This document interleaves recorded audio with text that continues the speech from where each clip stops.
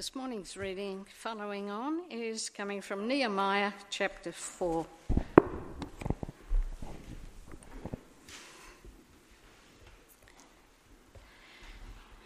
When Sanballat heard that we were rebuilding the wall, he became angry and was greatly incensed.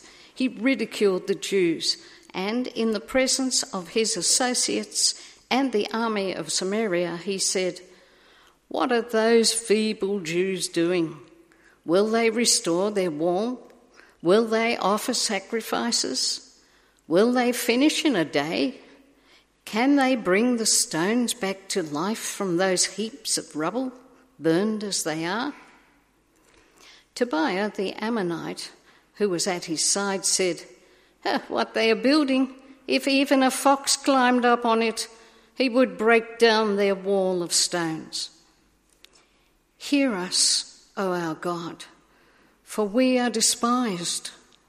Turn their insults back on their own heads.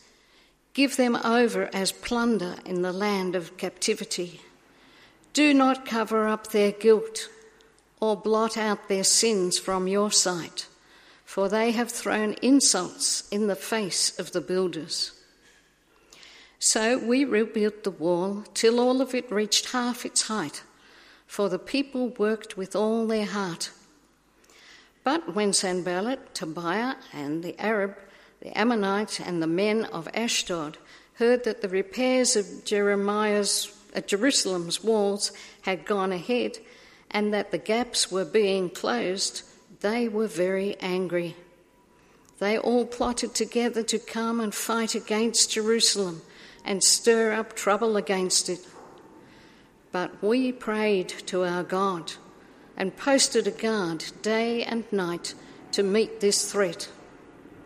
Meanwhile, the people in Judah said, "The strength of the labourers is giving out, and there is so much rubble that we cannot build the wall." Also, our enemies said, "Before they know it or see us, we will be right there among them and will kill them and put an end to the work." Then the Jews who lived near them came and told us 10 times over, "Wherever you turn, they will attack us." Therefore I stationed some of the people behind the lowest points of the wall at the exposed places, posting them by families with their swords, spears, and bows. After I had looked things over, I stood up and said to the nobles, the officials, and the rest of the people, "Don't be afraid of them. Remember the Lord, who is great and awesome, and fight for your brothers, your sons, your daughters, your wives, and your homes." When our enemies heard that we were aware of their plot and that God had frustrated it, we all returned to the wall, each to his own work. From that day on, half of the men did the work, while the other half were equipped with spears, shields, bows, and armour. The officers posted themselves behind all the people of Judah who were rebuilding the wall. Those who carried materials did their work with one hand and held a weapon in the other. And each of the builders wore his sword at his side as he worked. But the men who sounded the trumpet stayed with me. Then I said to the nobles, the officials, and the rest of the people, "The work is extensive and spread out, and we are widely separated from each other along the wall. Wherever you hear the sound of the trumpet, join us there. Our God will fight for us." So we continued the work, with half the men holding spears from the first light of dawn until the stars came out. At that time I also said to the people, "Have every man and his helper stay inside Jerusalem at night, so they can serve us as guards by night and workmen by day." Neither I nor my brothers nor my men nor the guards with me took off our clothes. Each had his weapon, even when he went for water. This is the word of the Lord.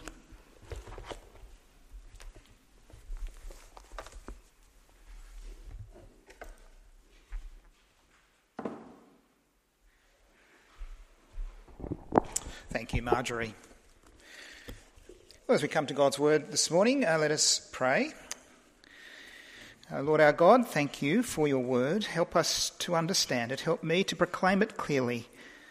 And Lord, may we go home this morning with a blessing and a challenge, that we might know you better and love you more. We pray this in Jesus' name. Amen. Well, today we're going to see another side of Nehemiah's leadership, which has many useful and practical applications. It's his ability to keep calm and carry on in face of strong opposition.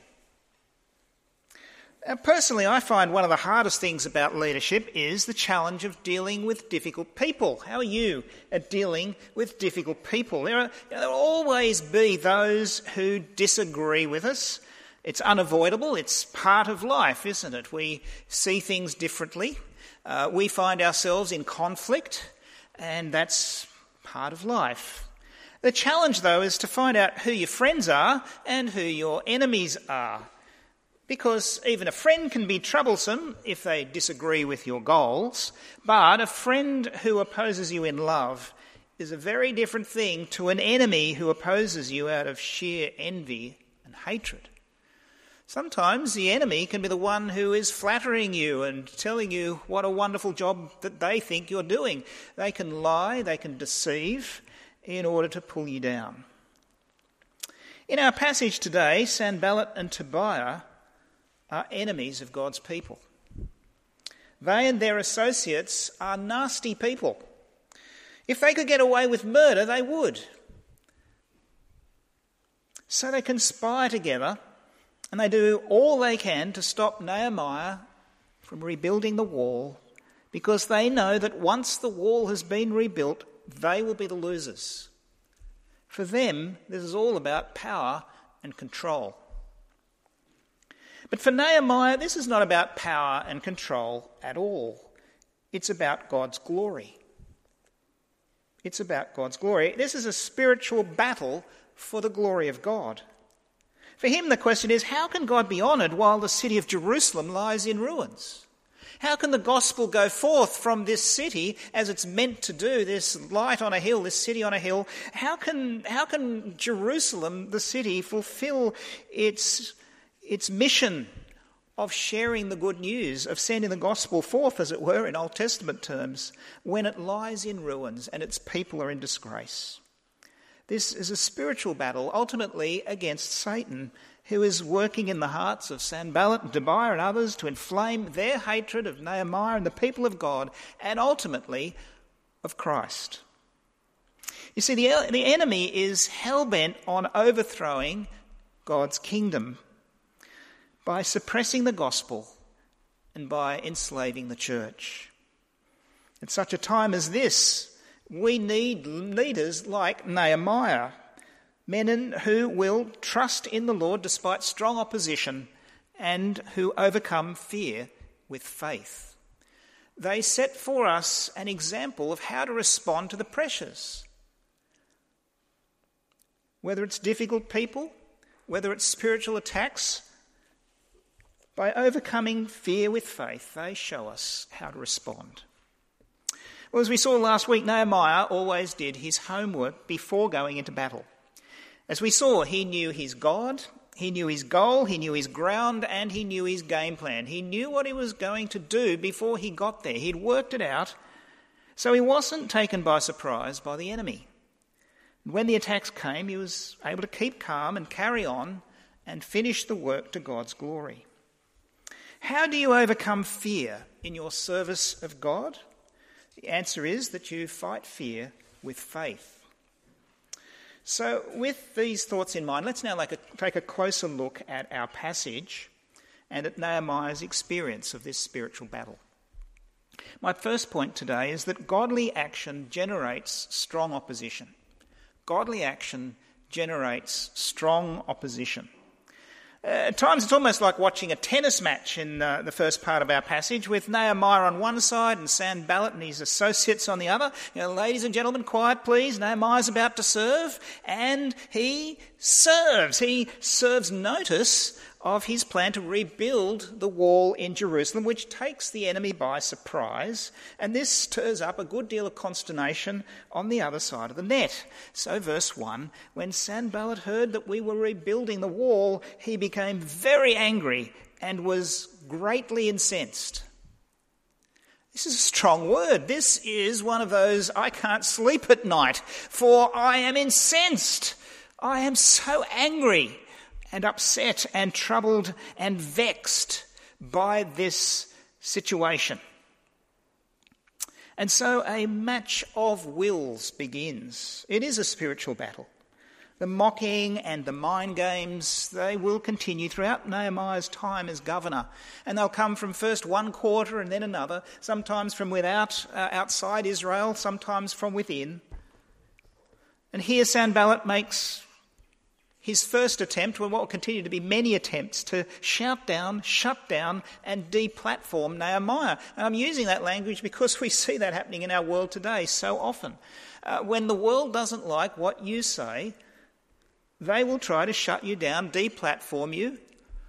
We see cases of doxing and all this language around the public release of information about people's homes and addresses and where to find you. And it's frightening, I should imagine, when that information gets out and strangers start calling you. I did have that happen. I've had calls to myself personally at different times, and people will threaten you down the phone because they've heard things that have been said or done in the name of Christ. Well, basically, Sanballat is playing dirty. In this first round of escalating conflict, we're told he ridiculed the Jews, and in the presence of his associates and the army of Samaria, he said, "What are these feeble Jews doing? Will they restore their wall? Will they offer sacrifices? Will they finish in a day? Can they bring back the stones to life from those heaps of rubble, burned as they are? You fools." So he mocks them. This is the first stage. Godly action generates strong opposition.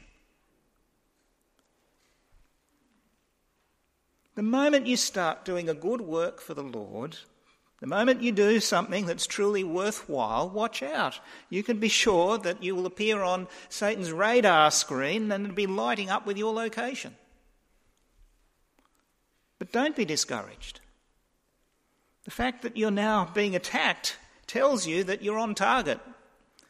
Don't be discouraged by people who mock and ridicule you when you're doing the right thing. This applies in the workplace as well. When people bring in policies that you know are wrong, what are you going to do? How do you honour Christ? Do you simply allow things to be changed without at least commenting? At the very least, to pray about it. One of the surest signs that you're achieving something of lasting significance in God's sight is the fact that there is some pushback upon you. As Jesus said, "Blessed are you when people insult you, persecute you, and falsely say all kinds of evil against you because of me." Notice Jesus says, falsely say all kinds of evil. The things they say won't even be true. The opposite of true. You can be sure if you serve Christ faithfully, you will be mocked and insulted by the Sanballats of this world. But, Jesus goes on to say, rejoice and be glad, because great is your reward in heaven, for in the same way they persecuted the prophets who were before you. When we read those words, we always think, okay, nice in theory, not so easy in practice. Rejoice and be glad when people lie about you, mock you and ridicule you. Yes, if you're serving Christ, if you're honouring your King, you can rejoice and be glad. Because, you see, you'll be in good company.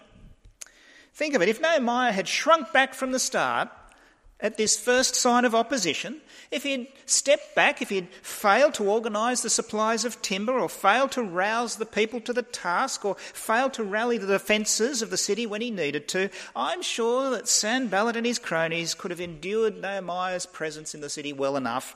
They could have ignored him because he wouldn't have been a threat. But you see, Nehemiah held firm, and so he was dangerous. He was dangerous to them. Now, God in his mercy was granting success to his people, and this was the very thing that Sanballat and Satan cannot abide. This is a gospel issue. When Sanballat saw that his control over the lives of the people was starting to slip away, or was possibly to do so, he was filled with anger. What are these feeble Jews doing? Will they restore the wall? Will they offer sacrifices? Will they get everything back to normal in a day? Can they bring the stones back to life from those heaps of rubble, burned as they are? And then, of course, he's off-sided Tobiah, that mangy lapdog. He chimes in as well. What they're building! Why, if even a fox climbed up on it, it would break down their walls of stone. Don't say words can't hurt you. Don't say words can't hurt you, because they can. You've been hurt by words? I have. I'm sure it happens to us all from time to time. People sort of get under the armour, say something that just pierces you. If I'd been Nehemiah, I'm sure I would have felt the barbs of ridicule hitting home, because, let's face it, there is a grain of truth here in what these troublemakers are saying. Right now the wall is in a perilous state, with holes and gaps and breaches everywhere. It is a bit of a half-done, half-baked job. It's not finished. There's barely enough workers to finish the job. But this is no time to panic. This is a time to keep calm and carry on. Nehemiah refuses to answer these fools according to their folly. What would it achieve if he tried to? If he got into a slanging match with them, it'd just waste his breath. It would distract him from the work at hand. It would give satisfaction to those who are teasing him. So the wisdom here is to ignore them, to keep calm and carry on. You know, so often with these games that people play these days, you don't play the game. That's how you stop this whole thing. If people tease you, ridicule you, call you whatever they want to call you, don't answer back. Don't play the game, because the game is rigged for you to lose. It's like this racist, anti-racist stuff. Whatever you say, you lose. So don't play the game. And that's what Nehemiah does here. He just gets on with the job. Instead of returning fire, he prays to God. He prays. He pours out his frustrations to the Lord, who he knows will hear and understand, and thereby he unburdens his soul, because it does hurt, it does affect him, but he's going to deal with it in this positive way. It's something we can all learn from. When your enemy attacks you, the first thing to do is to pray. That's godly leadership. Look at verse 4. This is his prayer. It's a great prayer. Hear us, O our God, for we are despised. Turn their insults back on their own heads. Give them over as plunder in a land of captivity. Do not cover up their guilt or blot out their sins from your sight, for they have thrown insults in the face of your builders. Feel free to tell God, your heavenly Father, all your hopes and cares. And don't hold back. Nehemiah doesn't hold back. For the way of the Lord is a refuge to the righteous, but it is the ruin of those who do evil. So pray and trust that God will answer you according to your need, for he is your heavenly Father. But perhaps you're wondering as you see this prayer, should I curse people in my prayers? Because Jesus teaches me to love my enemies. Is this a Christian prayer? Well, it's true, there is a shift away from pronouncing curses in the New Testament. Jesus says, bless and do not curse. But I personally don't have a problem with Nehemiah's prayer. As I've been reflecting on this, I think a little bit of righteous anger and some Old Testament directness is a good thing.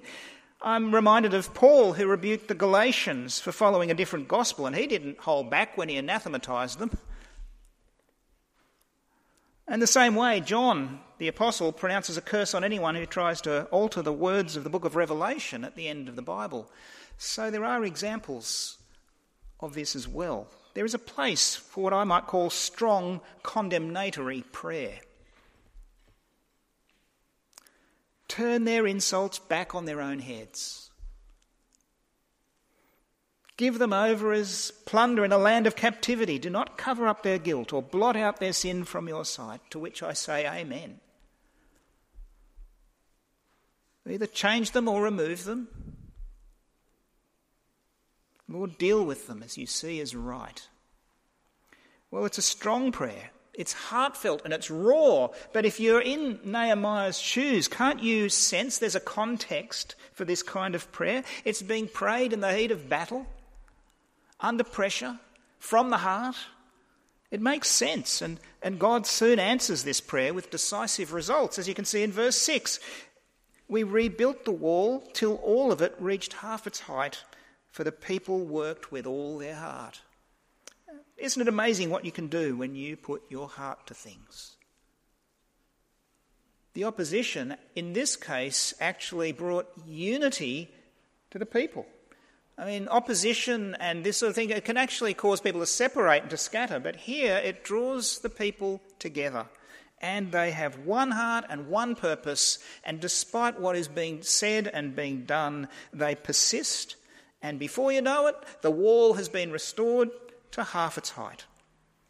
So round one in this battle of wills goes to Nehemiah and the people of God.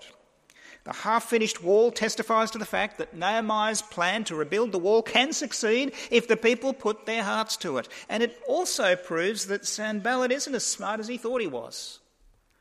But that only makes him even angrier than before. Sanballat won't let this matter rest. If mockery and insult don't stop the work, then perhaps military action and criminal sabotage will. So round two in this battle of wills now begins. My second point is that strong opposition calls for courageous faith. Strong opposition calls for courageous faith. Now the list of Sanballat's allies in verse 7 suggests he actually formed some kind of an anti-Jewish coalition to surround the city and tighten the screws. You've got these references to the Ammonites, the men of Ashdod, the Arabs. Sanballat is actually a Babylonian name. He's from Haran, which is in the north of Jerusalem. So you've got basically the whole of the city of Jerusalem and the people of Judah surrounded by this coalition that Sanballat's put together. I understand Sanballat's name actually pops up in historical records as well. He became, and probably already was by this time, the governor of Samaria, which explains why the army of Samaria is there. He's a man of particular influence, and the idea of Jerusalem being established and getting its defences together would have been just the unthinkable to him. It would have changed the power and the influence that he had in the region as the governor of Samaria. So verse 7, but when Sanballat, Tobiah, the Arabs, the Ammonites and the men of Ashdod heard that the repairs to Jerusalem's walls had gone ahead and that the gaps were being closed, they were very angry. They all plotted together to come and fight against Jerusalem and stir up trouble against it.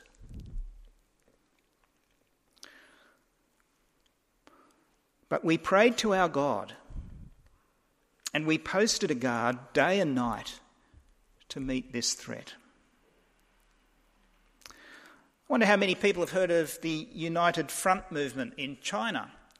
The United Front movement is a very, very significant part of communist influence in the world today. Basically, it is controlled from the Politburo, the very centre of the Communist Party in China. It then has various departments that relate to every aspect of life, one of which is religion, and it then, through these front situations like Confucius centres in universities, influences every part of a society. Well, that's what's going on here. You've got influence, you've got a surrounding of the people of God and a plotting together to undo them. And many things in life are beyond our control. Many things in life we cannot even know or understand. But this we know, and this we believe, that our God is faithful and true, and that he is sovereign and able to oversee everything in our lives and in the world. As the old proverb says, in his heart a man plans his course, but the Lord determines his steps. And that is a great promise. Whatever else we might think we're doing, it is the Lord who is sovereign and the Lord who will see these things through.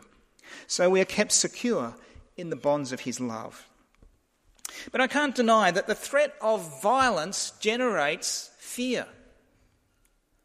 And fear is infectious. I mean, fear is like the smoke of a bushfire. It comes before the flames. It clings to your body. It invades your senses so that you cannot keep it out. And then it plays games with your mind. Fear is like the smoke of a bushfire. I grew up in the north coast of New South Wales, and where my grandparents used to live, my parents now live, there's a massive forest, a national state forest of Bundjalung. And those trees, when they burn, it's an amazing sound. You ever heard a bushfire? It roars with a sound that's astonishing, and the smoke goes up, the heat is intense. And fear has the sense of, well, something foreboding, something terrible is coming. Fear is like the smoke of a bushfire. Suddenly, the wall that was already half finished seemed to be only half finished. What seemed to be great progress yesterday now looks rather less impressive. The cup that was half full yesterday looks half empty today. Fear had made it so. The people's confidence was melting away faster than snow on a summer's day. How quickly trials and hardships can change our perception of what's possible, and all the more so when you're feeling tired and exhausted and your enemy is biting at your heels. The strength of our labourers is giving out, the people said, and there's so much rubble that we cannot rebuild the wall. Cannot? Cannot? That's not a sentiment born of faith. It's born of fear. Also, our enemies said, before they know it or see us, we will be right there among them and we will kill them and put an end to the work. Now the rumours are flying. Hardly know what's true and what's not. Confidence evaporates ever so quickly under the threat of violence, and bullies know how to play this game. They know how it works. Fear is a powerful controller of human behaviour. But the thing about bullies is they're cowards. And the thing about cowards is they stop when you stand up to them. Cowards stop when you stand up to them. But now the people are frightened, and Nehemiah has a job to keep them calm and continuing to trust in the Lord. Meanwhile, those who lived near the territories of Sanballat's allies heard rumours of a military attack. In Nehemiah's words, they came to us 10 times over, saying, wherever you turn, they'll attack us. We're doomed. Panic, panic, panic. If I'd been Nehemiah, I'm sure I would have been tested too, wouldn't you? I mean, what if these people are right? What if we're just digging our own graves? What if the work's impossible? Such is the power of fear. It gets inside your mind. It gives you second thoughts. You lose your confidence. It saps the soul. A lesser man than Nehemiah might have given up, but in a demonstration of godly leadership, he continues on. He takes action where action is needed. He stations guards at the lowest point of the wall, posting them by families with their swords and spears and bows. Then he stood up and in front of all the people, he spoke. He rallied the troops with this astonishing and very important inspirational speech. He says in verse 14, this is just the summary of it, I'm sure, don't be afraid of them. Remember the Lord who is great and awesome, and fight. Fight for your brothers, your sons and your daughters, your wives and your homes. Remember the Lord and fight. Fight fear with faith. Strong opposition calls for courageous faith. And this was a critical moment in Nehemiah's career. The work was about to collapse. If fear of men were allowed to master the people of God at such a time as this, it would spell disaster for that whole generation. I mean, God may still bring his purposes to pass, but no longer through them. They would miss out, just like the generation in the desert who missed out on entering the promised land through their lack of faith. Sometimes you have to stand and fight. I mean, if you can save your home in a bushfire, if you can save your home from a thief, wouldn't you do it?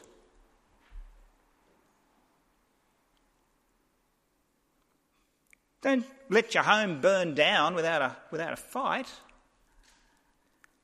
If you know that Satan is attacking, don't just let him have his way. Stand and fight. Resist him, says the Bible, and he will flee from you.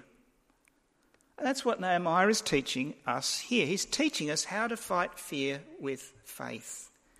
Sometimes you have to stand and fight. In the words of the Apostle Peter, be self-controlled and alert. Your enemy, the devil, prowls around like a roaring lion looking for someone to devour. Resist him, standing firm in the faith, because you know your brothers throughout the world are undergoing the same kind of suffering. So here's a recap of where we've gotten so far this morning. First, we learnt that godly action generates strong opposition, right? Nehemiah found that out very quickly the moment he announced his plan to rebuild the wall. Bam, there was Sanballat, there was Sanballat and Tobiah mocking him and ridiculing him. The opposition began almost immediately. Then secondly, we saw that strong opposition calls for courageous faith. Remember the Lord and fight. Don't be defeated by fear, but rather fight fear with faith, like Nehemiah teaches us to do. And now my third point is that courageous faith inspires godly action. And this closes the circle, you see. It ensures that God's purposes are fulfilled. There's a cycle going on here in which faith is the circuit breaker. Courageous faith inspires godly action. So you resist the devil and he flees from you. But you don't have to do this alone. This is also the church's work on earth. We have each other to stand in the battle. So remember the Lord who is great and awesome and fight. Fight for your brothers, your sons and your daughters, your wives and your homes. Nehemiah's speech turned the tide in favour of God's people, not because they were strong in themselves, but because the Lord was with them. Now, of course, the work wasn't easy. Still had to go on, though. Nehemiah tells us those who carried the materials did the work with one hand while holding a weapon in the other, and each of the builders wore his sword by his side as he worked. They knew the threats that they had to deal with, and this is how they responded. And for 52 days they worked like this. Each person contributing as he or she was able, working side by side, sister and brother, husband and wife, family and friend, safe in the knowledge that God was fighting the battle for them. This is the courage that's born from faith in the living God, whose steadfast love endures forever. And in verse 15 you can see the result. When our enemies heard that we were aware of their plot and that God had frustrated it, we all returned to the wall, each to his own work. So the crisis passed. The work began, the opposition responded, Nehemiah stood firm, the people were encouraged, and the wall's construction continued. So they all built the wall together. That's how church ministry works too. We all build the wall. We all build the church together. God has given us different gifts, different opportunities to serve Christ together. And look, they all built the wall together from dawn till dusk. And then they stood together from dusk till dawn, not knowing when or if the enemy might come upon them. Around the clock, they worked together until the work was done. By God's grace, that attack that they feared never actually came. It was all just so much talk. For when Sanballat and Tobiah and the others saw that their plot had been frustrated, they withdrew, and Nehemiah was able to get the work done without interruption. And this was another evidence of God's grace, which became a great encouragement to God's people. But it was tough, and that's the other thing, not easy. During that entire time, Nehemiah tells us, neither I nor my brothers nor my men nor the guards with me took off our clothes. Each one kept his weapon by his side, even when he went for water. Now, whether that means take a drink or go to the toilet, we're not sure, but you get the idea. This was around the clock, not even time to put on a fresh change of clothes through that entire time. And so, through this faithfulness, God delivered his people from their enemies as they laboured together to rebuild the wall. He silenced the critics. He answered their prayers, he united them together as one body, and he showed them what was possible when their faith and their hope was anchored in him. So there is truth in the idea of peace through strength. In worldly terms, that speaks of military strength, but in Christian terms, we understand it to be spiritual strength.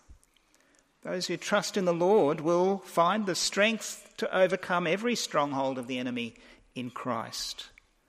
There is truth to the idea of peace through strength. So then, courageous faith inspires godly action. Nehemiah leads from the front, supporting, encouraging, leading and directing the people toward the goal of finishing the wall. He doesn't lead from the back. He's always there in the midst of the action. And his trumpeter is with him by his side to sound the alarm if that need should ever arise. He says in verse 19, the work is extensive and spread out, and we are widely separated from each other along the wall. Wherever you hear the sound of the trumpet, join us there. Our God will fight for us. See Nehemiah's worldview? He's doing what he needs to do, but he is very, very aware of God's power and presence. I love that bit. Our God will fight for us. Well, that's the kind of leader that Nehemiah is, and he's a challenge to me as a pastor, because this man is a man of faith and action. He gets the two things right. He gets them in the right order, and he puts it into practice. He trusted in God and he did his work. He did his homework, and then he got out and he rolled up his sleeves with the people, and they did the work together. So that when the threats of the enemy became severe, he was there able to keep calm and carry on and inspire the people to do so with him. Nehemiah always found a way through the obstacles of life with God's help and with hard work. So let's wrap things up for today. Let's see where this has taken us this morning. I want to suggest that Nehemiah was a man of God who fought fear with faith, and that he teaches us at least 6 practical and useful things that we can take away with us today. The first thing is that spiritual warfare is inevitable. I may be just stating the obvious, but we need to say it again. The enemy is hell-bent on suppressing the gospel and enslaving the church, and that means you. You've got to be realistic about this. And you've got to count the cost. If you step up as a Christian, I don't care where you do it, if you step up, you should expect to face, at times, strong opposition. It could come in any form. It could be physical violence. It could be spiritual attack. It could be personal and private temptation. It could be any or all of these. It doesn't matter where it comes from. The point is, Satan will look for any way possible to take you out, to render you ineffective. So spiritual warfare is inevitable. Secondly, that suggests to me that discouragement is understandable. We all get discouraged at times, because when you're being targeted, it's scary. If you're being bullied, and you feel very alone, you may start to ask yourself, is it really worth it? Shouldn't I just keep my head down? What if this ruins my prospects for promotion? What if my friends reject me? What if I'm just digging my own grave? Well, discouragement is understandable, because when you're being targeted, it's scary. We need to acknowledge that too. Third, the response to this is to fight fear with faith. This is where Nehemiah's prayers come in, isn't it? He gets attacked, he prays. He turns to the Lord. He seeks comfort and counsel from God. Strong opposition calls for courageous faith. It's the circuit breaker. The only way to stand up to a bully is to stand firm and resist.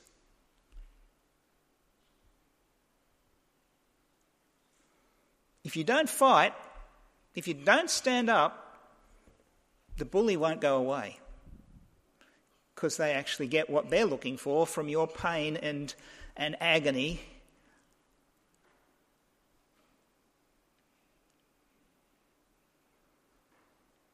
So what do? Well, we resist, and practically speaking, that means relying on God's strength, for he is the one who supplies the strength that we need. So that means prayer and hard work, like Nehemiah shows us. Prayer and hard work. The good news is you don't have to do it alone, because everyone's contribution matters. You might be just a quiet person, not ever wanting to be in the light, but perhaps your particular gift is to be an encourager, to be the one who offers counsel or prayer to somebody who has an upfront role or ministry, to be there, to strengthen, support, encourage when they're feeling discouraged, to be the one who's there and who is caring in Jesus' name. Everyone's contribution matters. You don't have to be a hero in the visible sense. You can be a prayer warrior too. You might be the most effective person on the team. That's part of the reason why it's important to belong to a local church and to be part of it. God has given us to each other, so we don't have to do this alone. We are in the wall-building ministry, in a sense, certainly the church-building ministry, as the kids' talk pointed out this morning. There is work to be done. There are breaches and holes in the wall, gaps to be filled, ministries to be supported. You don't have to do it alone. Finally, remember that walls are built one brick at a time. Isn't that true?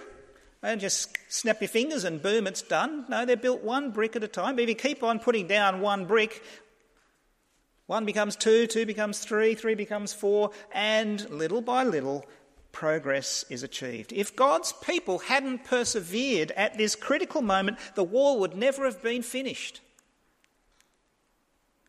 See, many great miracles are completed one brick at a time through prayer and hard work. So when the enemy attacks next time, and when you're feeling down and discouraged next time, how will you respond? Have you learned anything today that you can take away with you to encourage you to respond better next time? The answer, I hope you can see, is to fight fear with faith, to do it as part of the community of God's people, and to keep calm and carry on. Let's pray. Heavenly Father, thank you again for the example of Nehemiah, who was a leader of God's people, who got things done because he was a man of prayer and action. Lord, we see in his response to the challenges of his day a pattern that we also can follow. So when we're feeling discouraged, when we're feeling attacked and alone, Lord, please remind us of this passage today from Nehemiah chapter 4, that we might be encouraged to read it and reread it and learn how Nehemiah responded, how he kept calm and carried on, trusting in you to supply the strength and to be the one who brought through the people of God through this particular challenge. Lord, opposition calls for courageous faith, and courageous faith inspires godly action. Please work these things out in our lives today. We pray in Jesus' name. Amen.